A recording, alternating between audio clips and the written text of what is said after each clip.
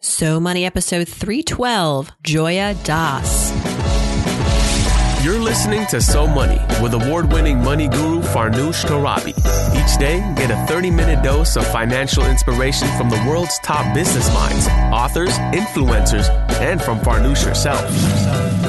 Looking for ways to save on gas or double your double coupons? Sorry, you're in the wrong place. Seeking profound ways to live a richer, happier life. Welcome to So Money.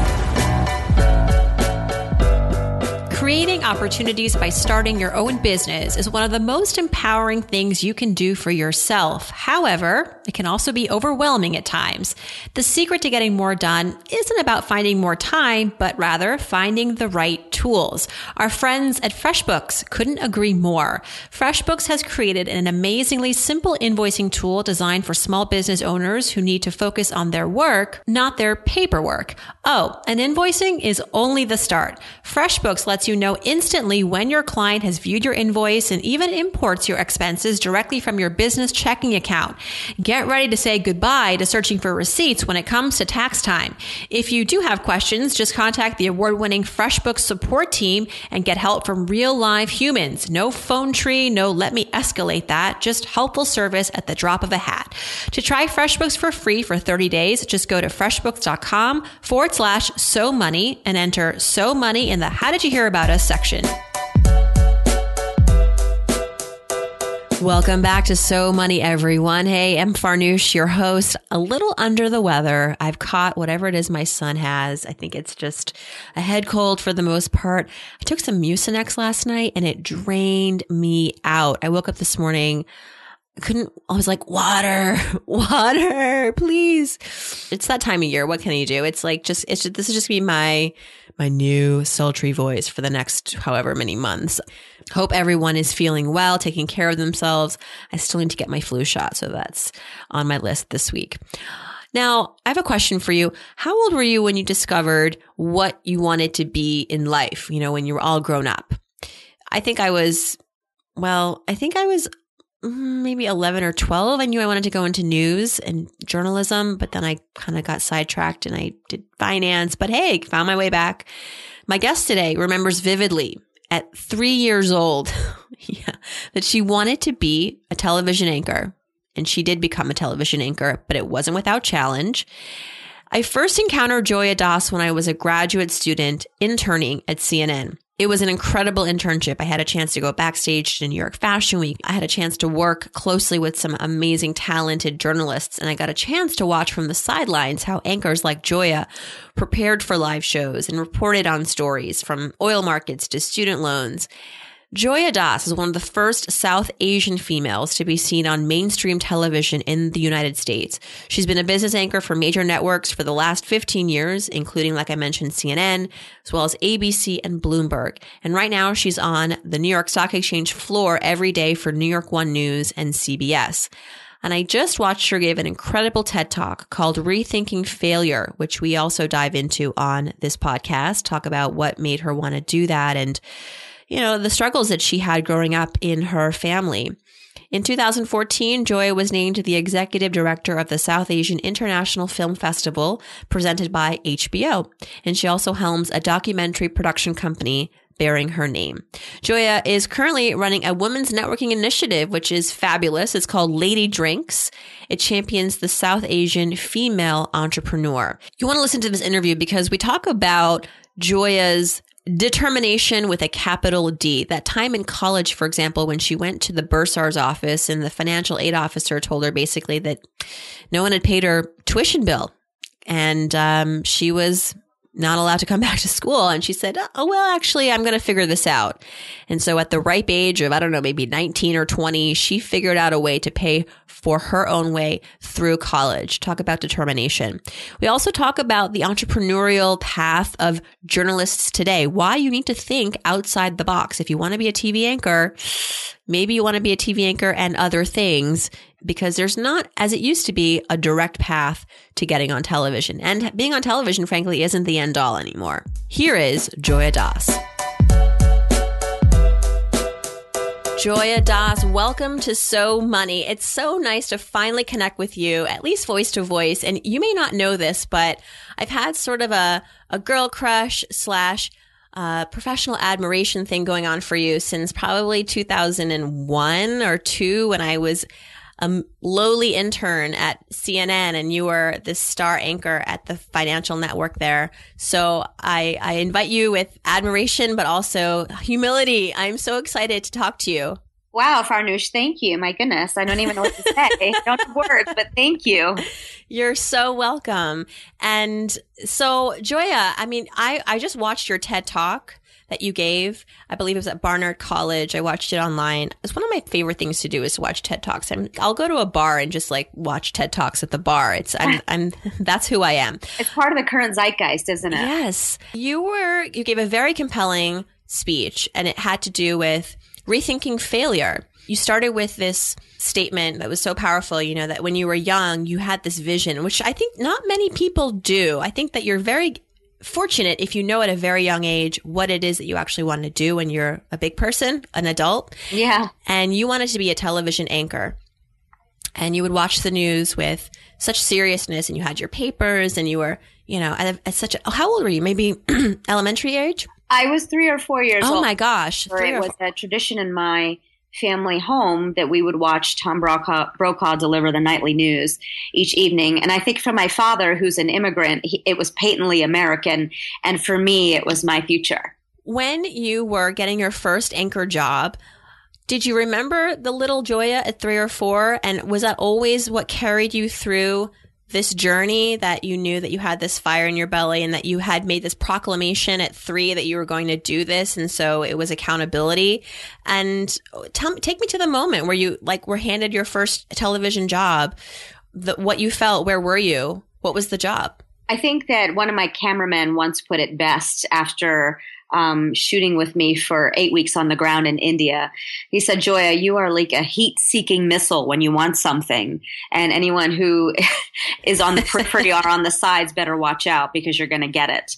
So I say that, but, with a little tongue in cheek, but really, truly, I think that I started off on this trajectory in college and I had to really pay for all of it by myself. And we're talking about every move from Pennsylvania to DC to Boston to New Jersey to Wyoming and back to New York again. And so I was on a path and I was on a mission. And I don't know that I ever really stopped to smell the roses or look back because I'm a big believer in forward momentum. And I was, racing to that moment and kept climbing from there. So, it's really only once I stopped in 2009, 2010, that I really looked back and I was like, I did this, I had this vision and I did this. Now what?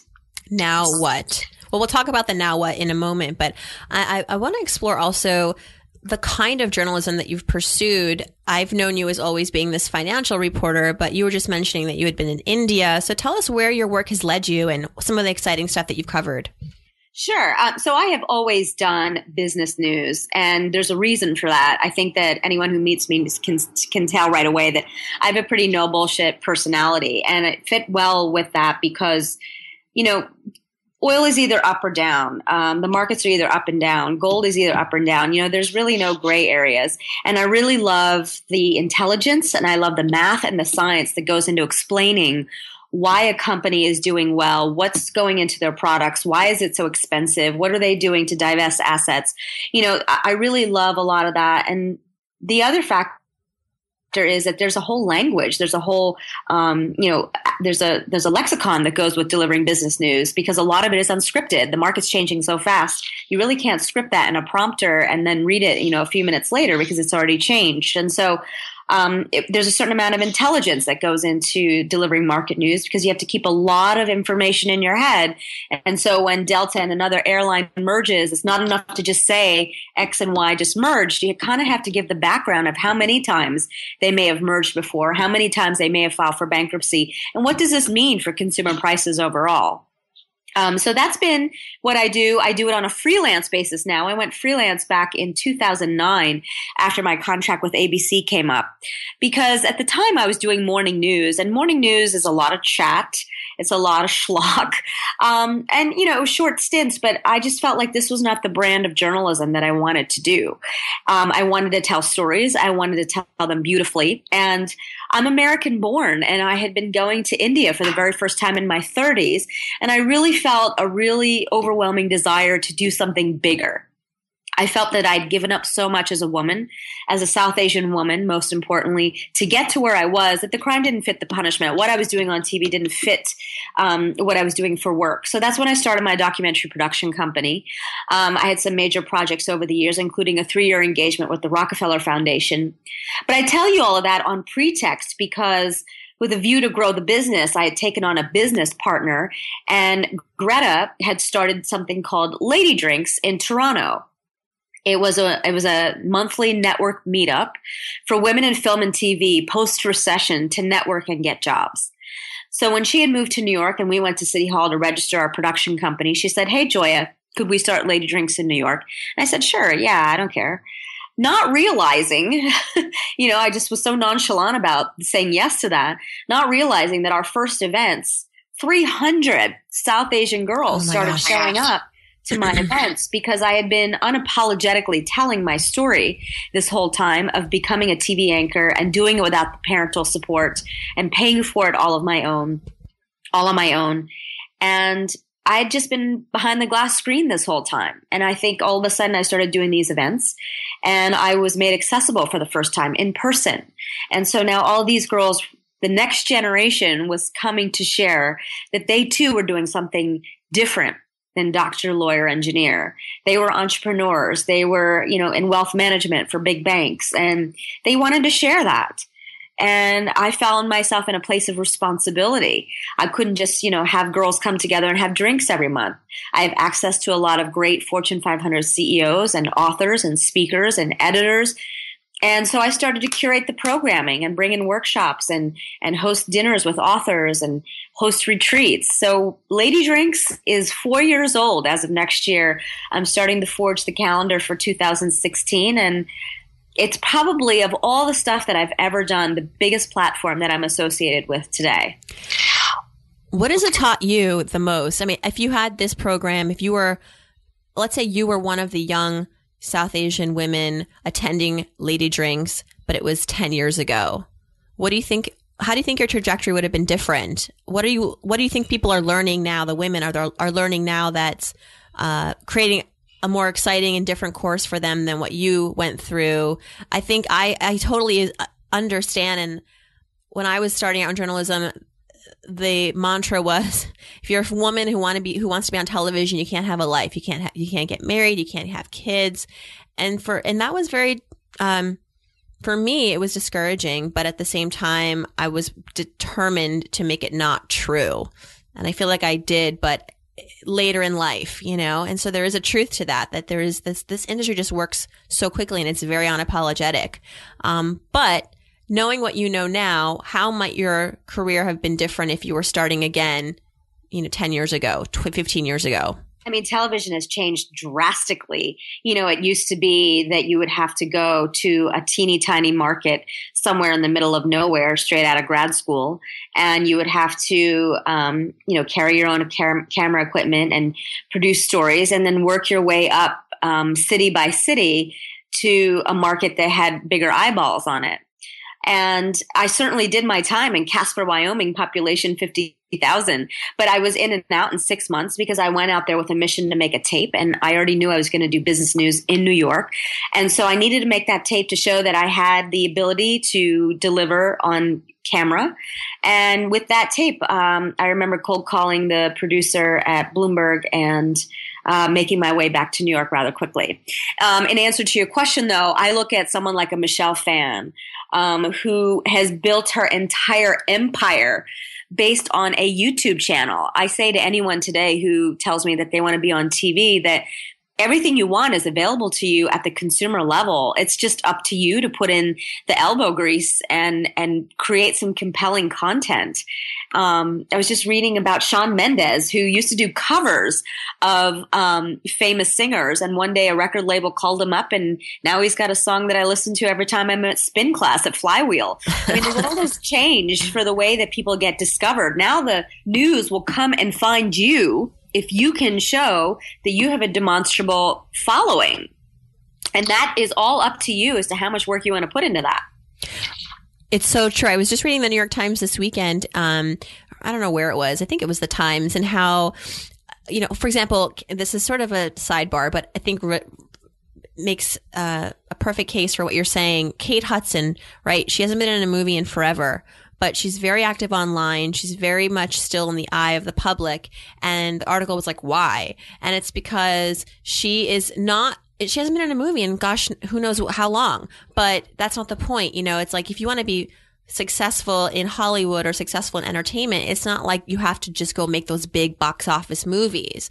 And I think, she's been proven to be a great brand to partner with, a great actress, if you want to call her that still. But yes, of course, she's an actress, but she's very active on Instagram and elsewhere, and that's helping her stay relevant. And I think, to what you're saying, if you want to be an anchor woman or an anchor man, the formula of going to the local market, to the big market. I mean, there's only so many jobs at the end of the day on TV, right? But there's lots of interesting jobs that you can enterprise on different platforms. So why not explore those at least simultaneously, right? Yeah, I mean, look at the person that started that podcast Serial. Oh, yeah. The Young Turks. I mean, the guy who started Young Turks has a phenomenal numbers when you look at their following. And then he one fine day landed up on MSNBC. I don't think he's there anymore.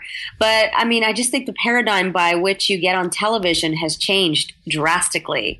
There's, of course, a lot more folks who are on print, but to me, it's the same thing. I mean, if you're reading and you're disseminating your intelligence across a different platform, and you've got people who, actually actively look forward to what it is that what you're writing, why wouldn't I want to hear from you in person? If they have their own sort of celebrity after a while. So I don't know. I think it's just changed dramatically, and it's in the hands of the users. It's in the hands of the viewers. It's no longer a bunch of guys locked in a boardroom somewhere making decisions from a high tower somewhere.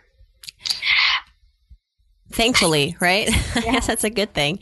So, Joya, I mean, I don't know you that well, though your TED Talk, everyone check out Joya's TED Talk. Google it. I think it's on YouTube. It's definitely worth watching, because you learn so much about not just your experience, but the lessons that you extracted from that I think are such great takeaways for everybody. And your life, I feel, you went through to the school of hard knocks in some ways, and you put yourself through school, and you had this mission and you accomplished it, but it wasn't without failure and it wasn't without trials.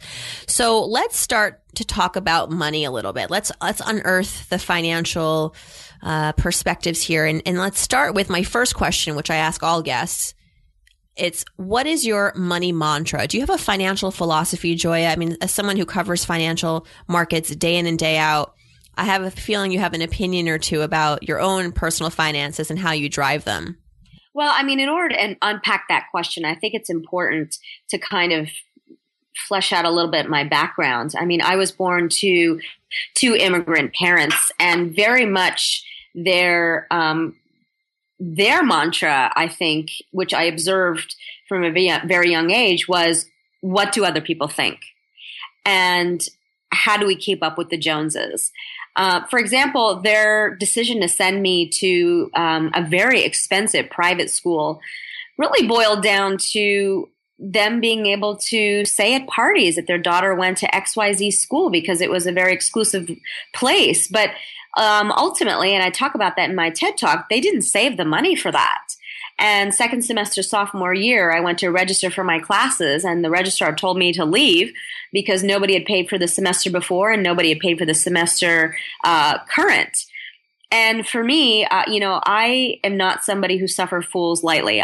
If you tell me no, that's probably the worst thing that you could ever do. I remember starting a very, very aggressive letter writing campaign at that juncture in time because as I said before, I'm a big believer in forward momentum. I was not going back home. And I wrote a very aggressive set of letters asking for money. And ultimately, it was a doctor in Minnesota who agreed to fund half of my education. And I jerry-rigged a series of loans to be able to get through the rest of college and struck up a deal with the devil. I remember signing a contract that my parents were no longer part of the equation, and I was going to start paying back those loans the minute I graduated. How did you get someone to sponsor you? What letters were you writing, and where were they going to? What was the plan there? I mean, the school gave me a list of like scholarships that I could apply to, and claiming financial hardship. So those were kind of the two. I was very clear about what I wanted to be, which was a journalist, and I was also very clear that I needed to get through college. So I was very specific in my asks to all of these folks that they asked me to write letters to, and eventually that letter landed in the lap of a doctor in Minnesota who had set aside a scholarship for aspiring journalists. And it was, call it what you want. At the time, looking back, it was that I was so clear and so steadfast that I was going to get through school and this was going to happen for me. And there was no way in hell that it wasn't going to.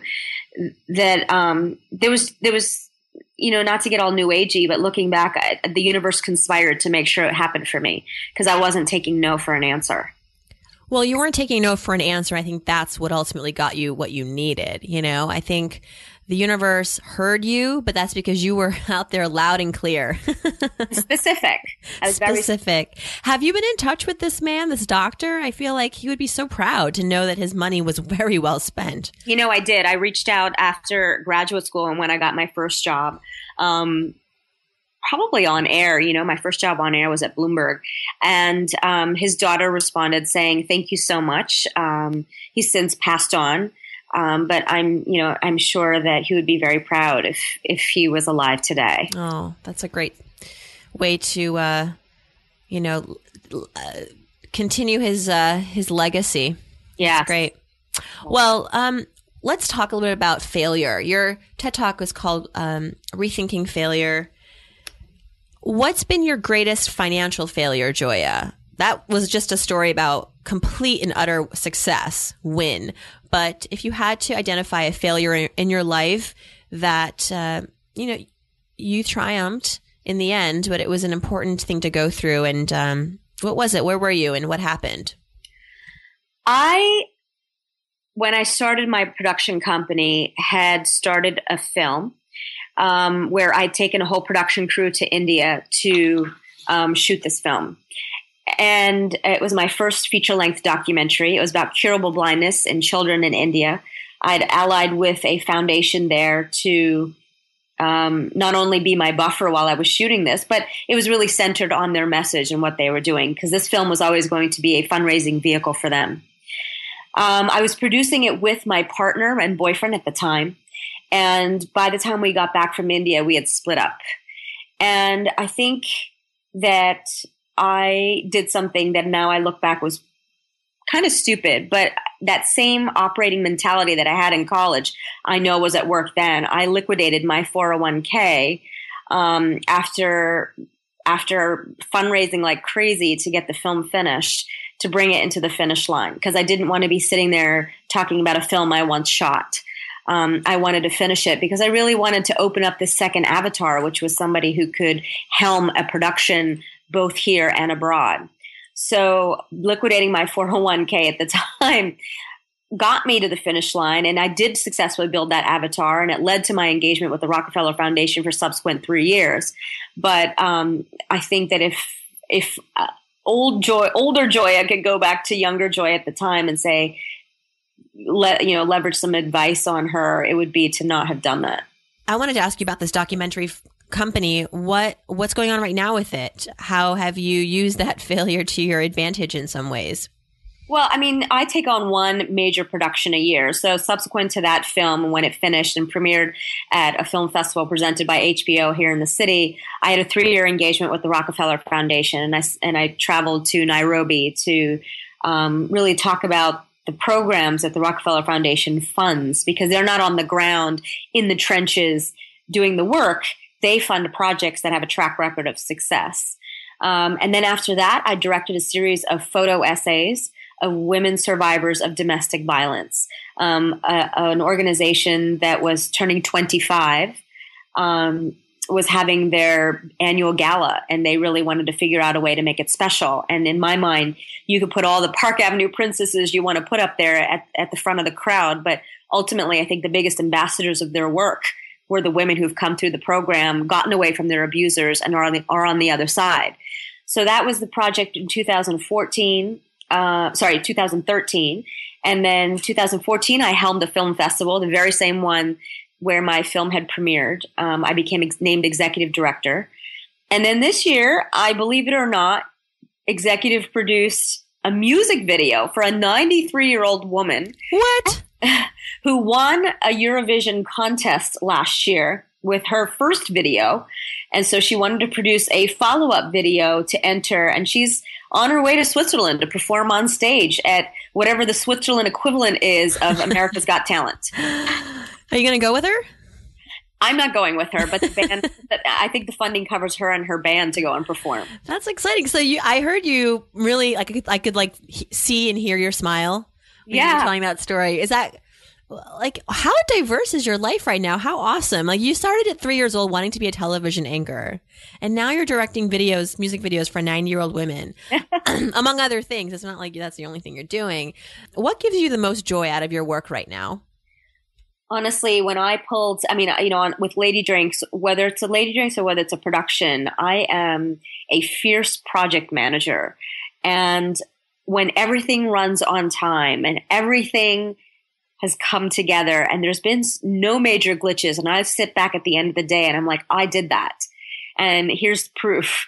That to me is an amazing thing. I think that I started out wanting to be a television anchor, and now at the age of 43, I realize that I am a master at taking a germ of an idea and turning it into something. And so that today kind of is my calling. I'm the person you call in when you want to take something and make it happen. And I would say even from your days in college when you were gerrymandering the student loan office, that was project management and that was crisis management in some ways. So we're going to talk about habits soon, Joy. I'd like to ask about their financial habits, but I want to take a quick break and just say thank you to our sponsor for the show today. One of our sponsors, it's audible.com. I actually recorded an entire book, 2 books actually. Took days and days and days, but it was actually kind of fun to do it, to be on the other side. Do you like to listen to your books ever? So I remember when I first got out of graduate school and moved from Boston to New York, my then boyfriend was still in Boston. And so I used to listen on the drives back and forth to, a bunch of murder mysteries, and the author escapes me right now. I can't even believe I can't remember who it is, but on long drives, absolutely. I think that Audible has really given way to more audio platforms like podcasts. And so just want to mention that they have over 180,000 audiobooks and spoken word audio products, including my own book, Psych Yourself Rich, and When She Makes More, and the books of many of the guests that we've had on this show, including Tony Robbins and Robert Kiyosaki. And get this, Audible is going to give you a free audiobook and a 30-day trial today if you go to audible.com/so money. That's AUDIBLE.com/so money. So grab your free book and check it out and tell me what you think. And thanks to Audible for sponsoring us today. Thank you. That's exciting. You know, the thing is that I love also listening to inspirational, motivational podcasts when I'm on the subway. I feel like that's a great way to kind of set the tone for the day. So I'm excited to be able to try that. Cool. All right, let's talk about habits, Joya. What's your number one financial habit? Do you have something that you do routinely, maybe it's not every day, but it is conscious, that helps you with your businesses or with your money? So I'm in this unique position now, being an entrepreneur and running a 501c6, which is Lady Drinks, and that I have to constantly fundraise. And, you know, I've been fundraising for at least since 2009. It's going to be 2016, so 7 years. And ultimately, I realized that people invest in you. It's a little bit sort of cause agnostic, but people invest in the person. And so I realize when you reverse engineer that, when I'm asking for money, a lot of those asks come from a place of a relationship that I've built with somebody first. It's not enough to just be able to put out your hand and ask for a check. You have to have invested in that relationship. And so for me, now sitting on the other side of it, probably where that doctor once sat when he made that scholarship for me to be able to get through school, is to be able to fund a lot of these programs. But that also means that I'm constantly fundraising. And I sometimes have to make upwards of 15 asks a day before I come up with the money that I need to run programming. What do you find is the best way to ask? I mean, besides making it personal, making your case, but like when you get that yes out of the 15 or 14 no's, what was the difference? I was specific. I was very specific. I didn't say, I need you to sponsor Lady Drinks. I said, I need 15 books for my January 23rd event. This is who the speaker is. This is who the author is. That, this is the book. This is why I want this book to be in the hands of every woman as they walk out the door.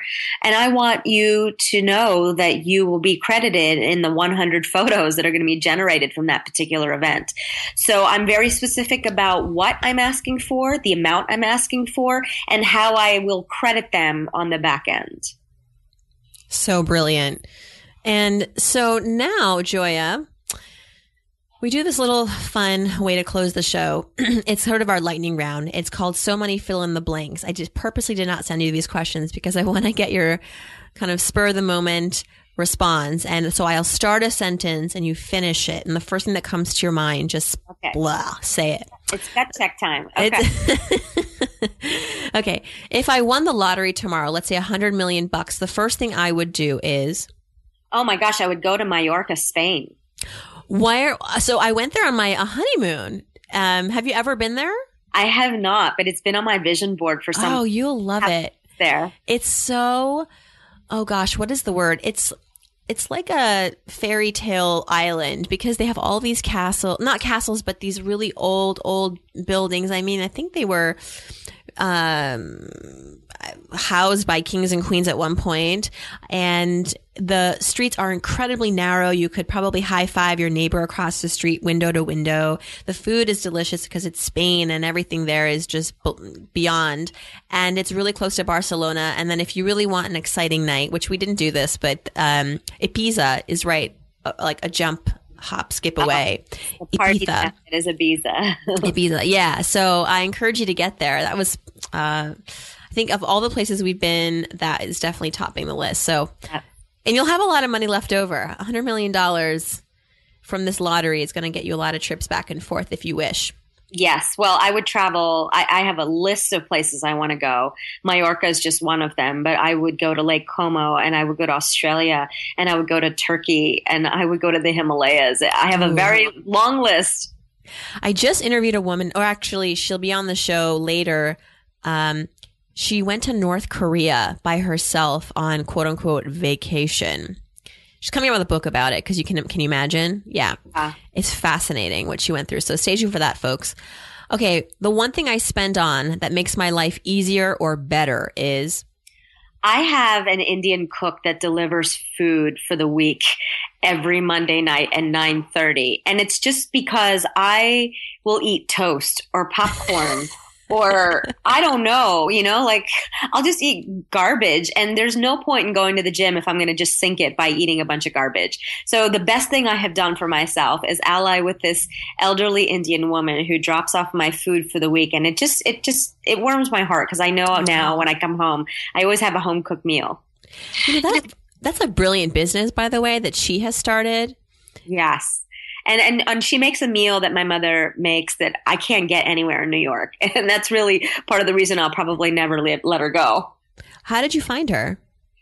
Through friends of friends. Honestly, a lot of my relationships now because I built this huge network through Lady Drinks. And there is another woman that uses her, and she was talking about all the food that she makes because she just had a baby and she doesn't have time to cook anymore. And I was like, I would really love to use that service too. Brilliant. Absolutely brilliant. I just ordered Munchery to come to my house tonight. And Munchery, if you'd like to sponsor the podcast, let me know. And I don't know if you ever used them, but basically it's chefs all around the city who create a menu every week for the 7 days, and you can pick your menu, and it's really relatively affordable, and it's, it's well made and it's healthy. So, at least you're not getting fast food. I will check that out. Munchery.com. Yeah. Okay. One thing I wish I had learned about money growing up is... Oh, wow. Material things do not buy you happiness. It's peace of mind and security that buys you that happiness. And I think I grew up in a household where I had to undo a lot of behaviors around money and spending money to get material things that ultimately did not buy you that security. But I had to kind of learn that the hard way, undo it, and then sort of reprogram myself as an adult. We were talking before we were recording about how both of us are children of immigrant families. And even in the Iranian culture, there is, especially in certain pockets of the country, like in LA, there's this huge emphasis on material possessions, and money is power, and, designer labels is power. And I just find that so exhausting because you're never fulfilled. And obviously we know that money can't buy happiness, but it particularly can't buy happiness when it has to do with, labels and flashy objects. And you can wear that fabulous dress or own that fabulous purse, but that feeling that you really want, that high that you really want, is temporary, isn't it? It's not necessarily permanent. It is not. It is not. And I think, you were lucky you realized that at a younger age. I think sometimes you don't realize that until you're much older and you're wondering why you have this void in your life. You're like, but I have all these beautiful things. Yeah. And I functioned under that. Even though I was earning money myself, I really functioned under that for a long time, probably in my 20s. It's the first time you're making money. It's the first time that you have really the decision-making power as to what to do with that money.